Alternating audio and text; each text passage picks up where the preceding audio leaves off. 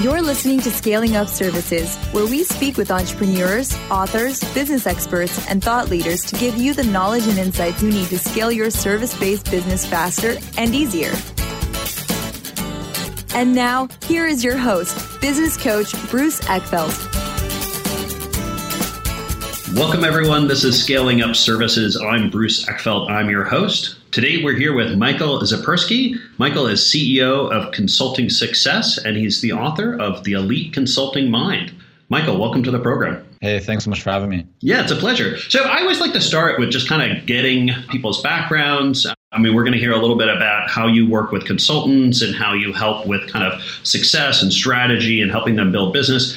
But I'd love to hear, how did you get into this? What was your professional background and how did this all start for you? Yeah, so it started actually out of high school, a little bit out of high school. My cousin and business partner, of course cousin, but also business partner to this day, Sam and I started a web design development business. Yeah. His role was really in the design and development. My role was, business development, client communications. And that business, lasted for a while. It really was kind of our entrepreneurial beginnings, but very quickly showed us a lot of potential and we learned a lot. So we transitioned that into a branding and marketing consultancy called Kankei Culture. Kankei in Japanese means relationship. Mm-hmm. I ended up going over to Japan and opening up a branch office for that business. And we advised and consulted for and worked with organizations like Panasonic and Dow Jones and Financial Times and Sumitomo and Omron and a whole bunch of other, billion-dollar organizations, helping them to communicate more effectively and to launch products and brands into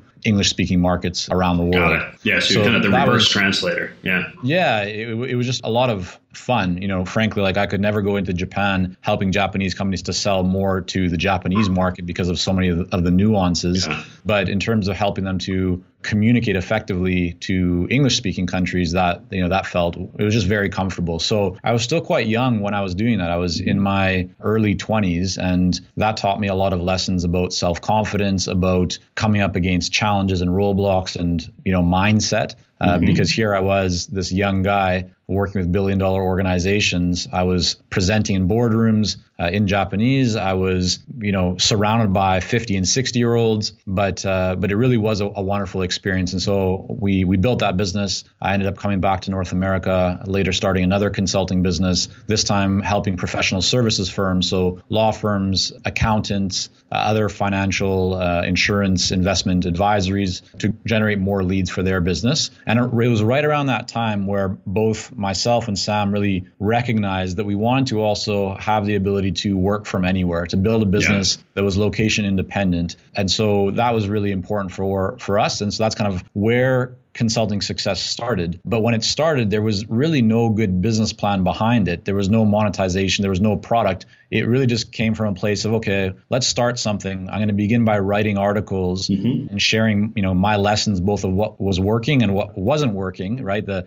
failures and kind of lessons as well with others, because I thought if I'm learning a lot, why not share it with others so they don't have to make the same mistakes? And so fast forward until today, we've worked with thousands of consultants around the world. We've personally helped over 300 of them add 6 and 7 figures to their annual revenues. We've built up an audience of over 33,000 people on our mailing list. We have many more coming to the website each month. So it's really kind of gained, kind of a momentum or a movement around it and a really great community. And I like that that approach of, hey, we've got great learning and great content. Let's get it out there in the world and see what we attract and then figure out how to kind of build a business and monetize it. Yeah. Yeah, I mean, the one just made a distinction I would make there. That wasn't like our full-time. The full-time gig was still running consulting businesses. Yeah. So we weren't doing this from a place of, we need to generate income from it. Yeah. I'm certainly not a big believer necessarily in the model of just build something and try and monetize it down the road. I think it's very important to validate what you're doing as quickly as possible. But in this case, it was almost just like, hey, here's a hobby. I'm going to write and share information. Yeah. Hopefully it helps others. But as we saw the momentum pick up with it, we clearly saw a business as well. That's great. And when did you see that pivot, or when did that go from becoming kind of the hobby to seeing that as a real line of business that you could focus on? Yeah, so continue to run a consulting business alongside of it, but probably about a year in, or maybe 8 months to 12 months into writing articles and putting it up, it just was clear that something was happening, that, I wasn't just putting out content and it was going to an abyss. Like, there was interaction, there was engagement, there were questions coming in. And so I think, like any, good business person, you recognize when there is a need, and you're able to validate that. If you're able to provide value and a solution, then a business can be born. And so for quite some time, we were shifting energy, and at one point we were running 3 different businesses at once. We ended up selling one of our other businesses was acquired. So we continue to kind of fine tune and balance where we were spending our time. Mm-hmm. And today I'm spending the vast majority of my time working with clients at Consulting Success. Yeah. So talk to us about what Consulting Success focuses on. Who do you help? What is the value you provide? How do you provide it?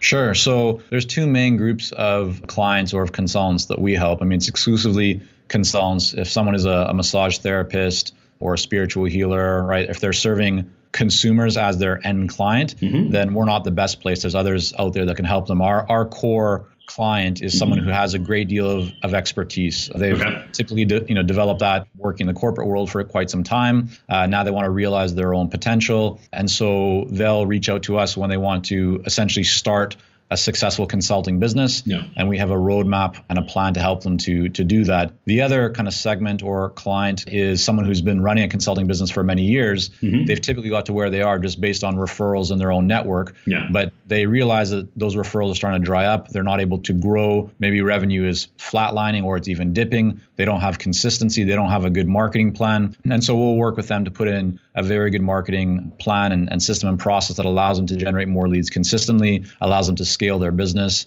to grow revenue, but also to create more freedom and leverage so they have time to enjoy life. Yeah. And you mentioned this before. I'm curious, how much are you helping them with kind of the process and the techniques, and how much are you helping them with the mindset? Because, I think that your kind of experience in the Japanese culture of how kind of finding yourself in these positions, and it was as much as a challenge as how are you thinking about the situation, how are you framing it as the actual work that you're doing. How do you approach that when you work with your clients? Yeah, I mean, that's a great question. So that's actually the reason why I wrote the book, The Elite Consulting Mind, because what I continue to notice, Bruce, is that you can have people who are extremely skilled, who know, they know the strategies, they know the tactics, like they know what they need to do, but they're not doing it. They're not getting the results that they want. And so what came back to me more and more, and what I saw in our own business and in our clients' businesses, is that the most successful people are the ones who have kind of mastered their mindset, or they at least have certain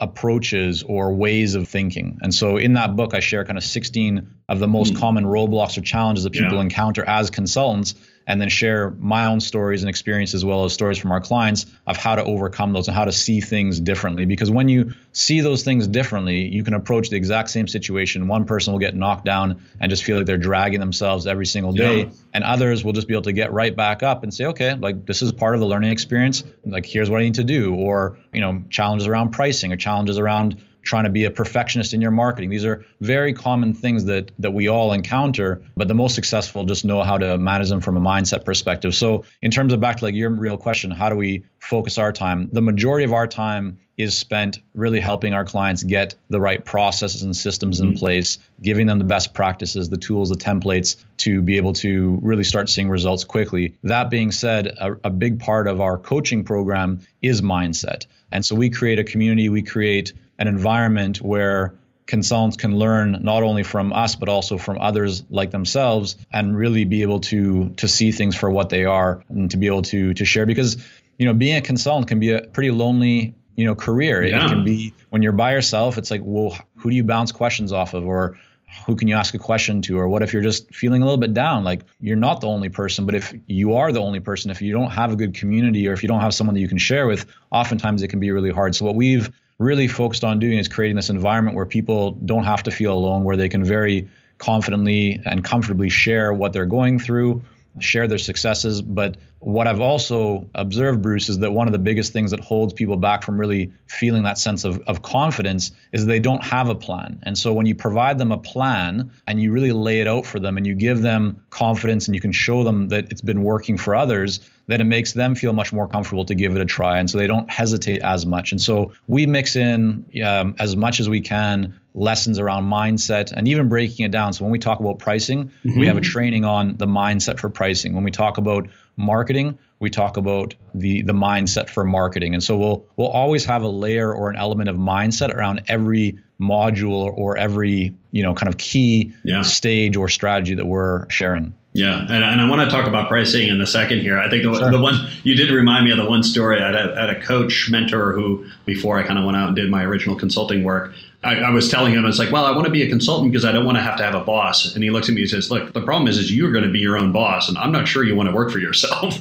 And having that kind of discipline and that structure. And I think a lot of people kind of make that mistake, or at least don't appreciate that going into consulting, is that you have to sell all the time. Like it's a selling game, and you have to be self-managing. And a lot of people, I think, get into consulting and don't realize that they have to be really good managers of themselves to make this whole thing work. Definitely. I mean, it's a true test of how committed someone is. I mean, a lot of people say they're committed, right? Yeah. Or they express that, but I think there's a very big difference between being interested and being committed, right? People that are interested will always dabble. They'll gather lots of information. They typically feel empowered by information or just by activity. But what typically happens, what I've observed, is just activity itself is not what gets you success, right? Yeah. It's doing the right things, the high value activities. But most often those high value activities are the ones that a lot of people feel uncomfortable around. They're the more challenging ones. And so they're the ones that people put off, like picking up the phone and giving someone a call, or going to an event, or putting a piece of content out there that may not be perfect yet, or right. It's very easy to spend time playing with our websites or our business plans, or choosing fonts of our business cards. Exactly. Like presentations, just right. Like all this stuff gives people the false illusion that they're being productive,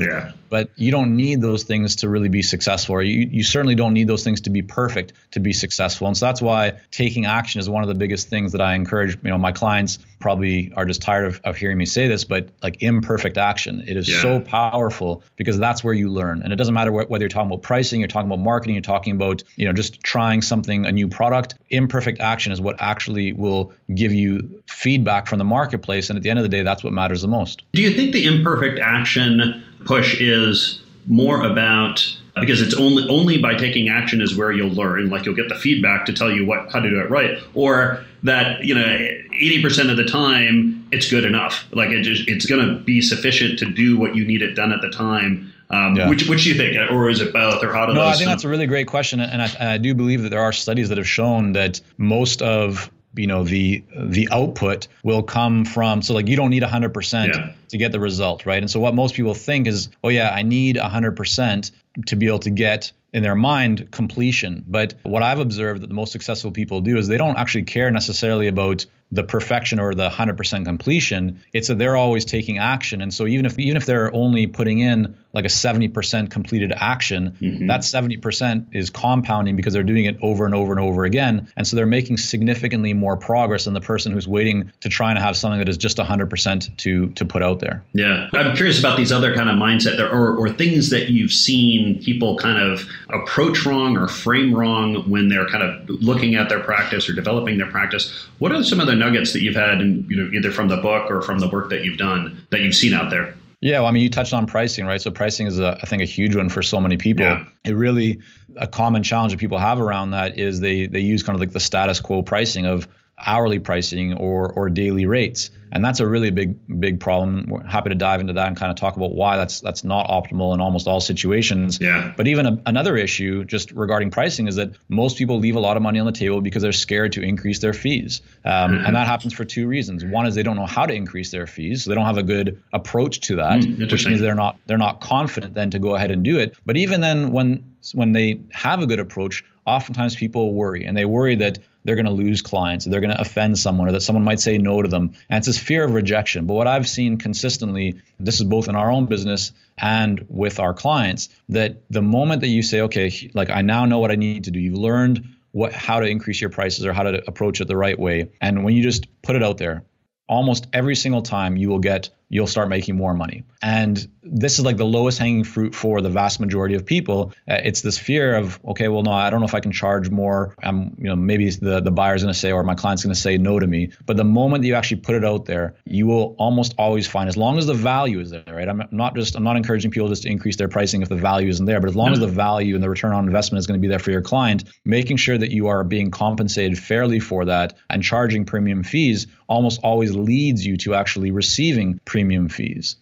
So that, I think, is just a really great opportunity for everyone to just look at what they're charging. Actually, we did a study at Consulting Success where we asked people, do you want to be earning higher fees? And over 80% of respondents said yes. Yeah. And so when we dug into that, we could figure out kind of like what was going on. That just shows us there's huge opportunity for people to earn more, because if you really believe that you deserve more, you probably do. Yeah, it's funny. I find that's true with business in general, is that the moment you can increase your price, all that drops to the bottom line. Unless you're talking about changing something about your business model or the service you're offering or the product you're developing as well, increasing price 1% is often a 10 to 20% increase in your profitability. So the power, the leverage that pricing has is huge for these organizations. I think people, I think they do get caught up in their head about it, and they do get caught up in kind of a cost basis kind of view of it. But if you can crack the pricing nut, I think it can really move the needle for most of these businesses. Let's talk about the mindset around that, because I think, you kind of alluded to it, was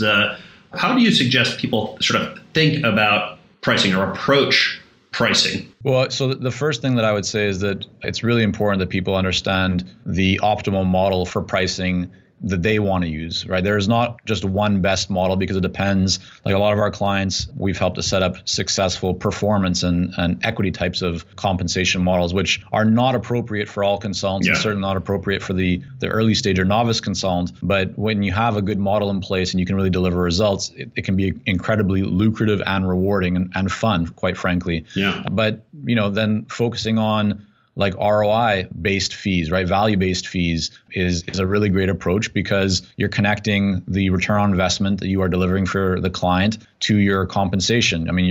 You're moving away. And so we had a client that was going to be charging $50,000 for a project based on their hourly fee. And when we really kind of looked at what they were doing, and we had a conversation around, well, what is the value for your client? Like if they do this, what do they benefit? What do those benefits look like? How does that impact their bottom line? How does it impact, other areas of their organization? And then another area that a lot of people don't talk about, people know about ROI, right? Return on investment. But a lot of people don't talk about COI. And COI stands for cost of inaction. So when you can also help your buyer to see the cost of not taking action, the cost of staying where they are, how that can impact, their stock price, their market share, competitors getting an edge. There's a lot of different factors that you can actually identify that create and demonstrate value around the cost of inaction. So when you look at cost of inaction, you look at return on investment, and then you have a really deep and meaningful conversation with your buyer or with, prospective client around that, it becomes very clear that you're able to earn more. And in fact, what happens is, if you stay with a typical model of hourly fees or daily rates, most buyers will actually look at you as a consultant or anyone in professional services as an expense. You're a cost to them. It's like, how much is it going to cost us? But the moment where you engage in a really deep and meaningful conversation, and you're helping that buyer to see the value, you're helping them to see what happens if they stay where they are, you're asking them questions that others typically aren't asking them. Now they look at that as an investment, right? Bruce, you and I would be happy to make an investment into something if we know that we're going to get more back from it. And it's the same with our clients. If they know that they're going to get more than what they're putting into it, their mindset shifts to not thinking about that as a cost or an expense anymore, but rather as an investment. And so most people are willing to invest more. They're actually happier to invest more. It doesn't mean it's not scary, but they're happier to invest more because they know that the more they invest, the more they're going to get back from that. And so that is really the mindset that consultants should have. I would encourage them to have around this. And it all stems from coming into and having a conversation with your ideal clients so that both parties are focused on the value rather than just numbers. Yeah. The other thing that I think ends up happening, or I've noticed around that, is when a consultant prices their work by the hour, it skews their internal incentive to get more efficient. Because if they figure out how to get that project done, if they go through a process that normally takes them 10 hours and they figure out how to do it in 5 hours, well, now they've just cut their rate now. Instead 100%. Of thinking about, well, like, what's the value I can generate? Now, how can I deliver that same value for half the amount of time and basically actually not change the cost for the client? The client's still paying the same, but my internal profitability has gone up significantly by improving how I work. And I think that the cost-based kind of pricing, both model and mentality, just ends up skewing that, and missing that as an opportunity. For sure. I mean, yeah, people that are using hourly fees, in fact, I mean, you're almost encouraged to provide a result like slower, right? To take more time to provide a result to a client. Whereas if you can provide that result much faster, again, back to your point, right? Not only is there more leverage and more margin in that for you, right? But even more importantly, the client gets to benefit sooner. Yeah. So it's in the client's best interest to have that result provided to them as quickly as possible. And when you get the client to see that, then it makes sense that your compensation should also rise if you're able to, like, clients don't care about how long it takes you. I mean, yes, they want to know a timeline, but they're not paying for your time. Mm-hmm. They don't care about the time. They want a result. And so that's really the opportunity for consultants, is to stop focusing on your time. Your time is whatever you want to make it. It's not about your time. It's about the result and the solution, the output, the outcome for the client. And when you really shift your focus from how long something's going to take you or how much you charge by the hour or by the day or whatever, and instead have the conversation with your buyer around what is the real outcome and result and value that they want, and then figure out how you can best deliver that and make sure that there's a positive return on investment for them in that situation, then most buyers and clients will be very happy to engage with you in those terms. Yeah. And you hit on something that I would love to chat about for a bit. I think this idea of target customer or ideal customer, and to the extent it plays into pricing, it may, but how do you address that? How do you help companies, or how do you help consultants, individuals figure out who they really should be working with and who they shouldn't be working with? What's your process, or what's your recommendation around that? Yeah, definitely. We do a lot of work with our clients around this because it's so important. We call it ideal client selection. One of the first things that we actually do is we take people through a process called the ideal client discovery process, because it drives everything, right? Yeah. I mean, if you're not clear on who your ideal client is, then how can you market effectively to them, right? Yeah. I mean, one of the keys to be able to develop a message that gets the attention and interest of your ideal clients and really has them raising their hands so they want to engage in a conversation is to ensure that you're able to speak to them, right? I mean, we're all surrounded by so much noise these days that it's very easy for us to just dismiss or ignore all of the messaging. But if someone is putting a message in front of you that is speaking directly to you, right, it's going to get your attention. If I said, hey, Bruce wearing the black shirt, like you'd be, I think the shirt you're wearing, Bruce, is black, right? You'd probably be like, oh, Bruce, I'm wearing a black shirt. Like, that's me, right? So I got your attention. But if I just said, hey, guy, and then we're in a room with thousands of people, it's probably not going to get your attention. So the more specific that you can identify your ideal client and have really good criteria, first of all, it becomes easier for you to find them because you know what you're looking for. But then it also becomes a lot easier for you to get their attention and their interest because you can develop messaging that will really resonate with them. And when you also know who your ideal client is, now you can create solutions, right? You can create offers that will resonate and align with them because you know who you are really targeting. And I think the other really big opportunity for people is that you have the choice to focus on any type of, ideal client out there. And so if you want to target low value, low paying clients, that's your choice. But if you want to target working with higher value organizations or higher value clients that you really enjoy working with that are more profitable for you, then you can also do that. So this is one of the biggest choices that a lot of people, I think, just get really weak on, right? They're not clear. They're not really stringent. And so they end up saying, like, I'll take on any type of client that comes. So their business ends up being very bloated and very complex and very mixed because they have many different types of clients. They then have to have many different, variations of their messaging, and they have to have different offers to try and service all these different people and different price points. And so they create these very kind of complex beasts that end up also creating a lot of overwhelm, and people just get tired. They get burnt out. Yeah. Well, instead, you can create a very, very streamlined, very systematized, very clear and simple approach by saying, okay, this is who my ideal client is. I have a track record in working with this type of person based on their geography, based on the size of the company, based on where I've created results and where I enjoy working. Like you line up all these different factors, and then you figure out, is there potential in the marketplace? You go out and you validate that, and then you combine all the other pieces of making sure that you have messaging that gets their attention. You have offers that will resonate and align with them. All right. And then you're able to put your marketing and focus on them. And then you build a business with the types of clients you actually enjoy and love working with, and in a way that's very profitable and financially rewarding for you. Yeah, and I think that's kind of the somewhat counterintuitive, or at least originally can be counterintuitive for folks, is the more you want to kind of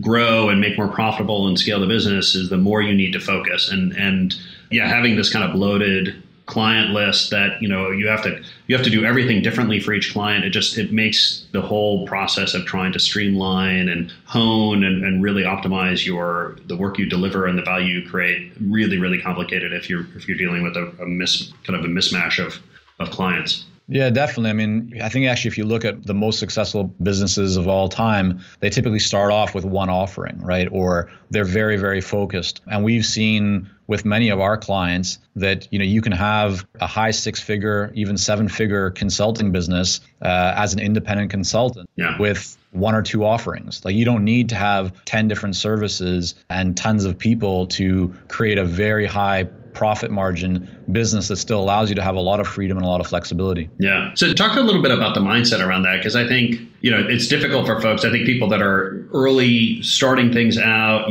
some level sort of chasing the revenues, chasing the money a little bit, it's tough to kind of get over that. How do you kind of coach, or what's the process for you in terms of shifting someone from kind of that, chasing money mode to really being selective and targeted and focused on just the people they know they can be highly profitable with? Yeah, it's a great question. And it really depends on what stage that person is at. If someone's very early on, I actually don't think it's a bad thing for them to test out, taking on different types of clients a little bit and navigating, because for them, the number one priority might just be cash flow. It might just be generating more cash to be able to, fund and grow the business. It's just about getting some wins, because that gives them more confidence.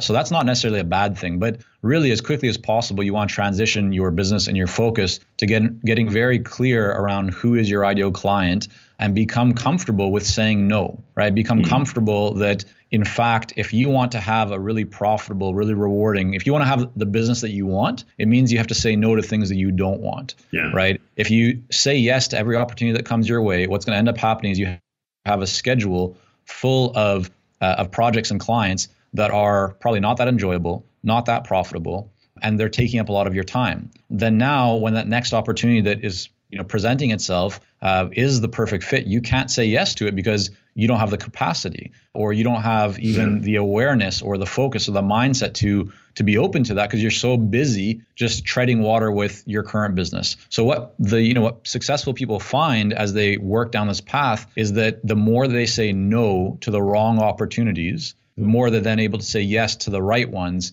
And in fact, the more that you're focused on the right opportunities, the more they will present themselves. Think about and I think most of us have had this experience where you go out, you are buying a new car, and maybe it's used, it doesn't matter, but you're getting a car. And, when you're looking or thinking about buying that car, you don't really see that many of that car around you. But the moment that you buy that car, now all of a sudden you notice it seems like everyone else has the exact same car, right? Why does that happen? Well, it happens because before you weren't focused on it. You weren't concentrating on it. But once you have your car, now you're thinking, well, you're in it. And so you start to see it a lot more. And that's the same with business opportunities. It's the same with clients. It's the same with potential. That the more that we focus on what we really want, the more that it actually presents itself. And I think this is kind of like where, that movie, the movie in the book, The Secret, and this whole kind of law of attraction. I think this is where people kind of go a little bit wrong on that. It's not just about that when you think about something that it magically manifests and comes in, and your life is transformed. It's simply that the more that you focus on something, the more that you're going to then be able to see it. Yeah. It still requires you to act on it, but the more that you're going to see those opportunities,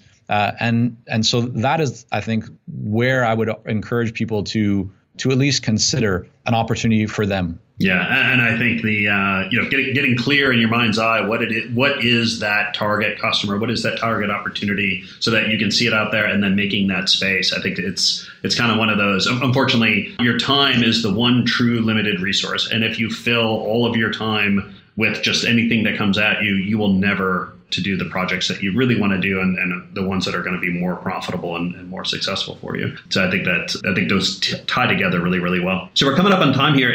How would someone know, like, what questions would someone ask themselves or sort of see in their current situation in terms of assessing where they want to go and what they want to do to be a good candidate to work with you and your process? What would be the indicators? So yeah, most of our clients reach out to us when they're looking for greater clarity. Yeah. So, you're already an expert in what you do. You're very confident that you can provide value and results to your clients, but you want help to either really get your consulting business set up the right way. You want to have a good plan, and you want to ensure that you're not kind of throwing a whole bunch of stuff at the wall and just hoping that something sticks. And so instead, you want help with getting clarity around your messaging, clarity around your ideal client, taking all of your experience and learning how to position it and package it, present it and place value on it and price it the right way. And then also, scaling your business. So if you're someone that already has some clients and you've done some great work, and maybe you're already generating some good revenue, but you feel like there's potential that you're not reaching right now, and you don't know how to get there, or you don't have a good plan that is consistent and repeatable for your marketing or for your service offerings, then we may be able to help you. And we have a lot of case studies and examples of consultants who have gone through our programs.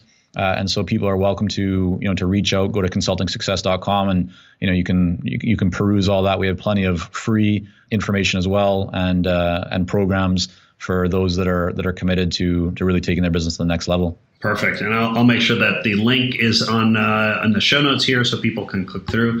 Michael, this has been a pleasure. I've learned a lot. I think people listening have learned a lot. It was thank you very much for taking the time. It was a pleasure speaking. Hey, Bruce, thank you so much. I've enjoyed the conversation as well. You've been listening to Scaling Up Services with business coach Bruce Eckfeldt. To find a full list of podcast episodes, download the tools and worksheets, and access other great content, visit the website at scalingupservices.com. And don't forget to sign up for the free newsletter at scalingupservices.com/newsletter.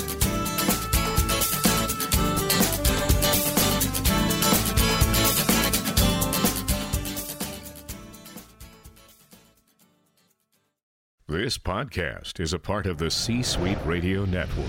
For more top business podcasts, visit c-suiteradio.com.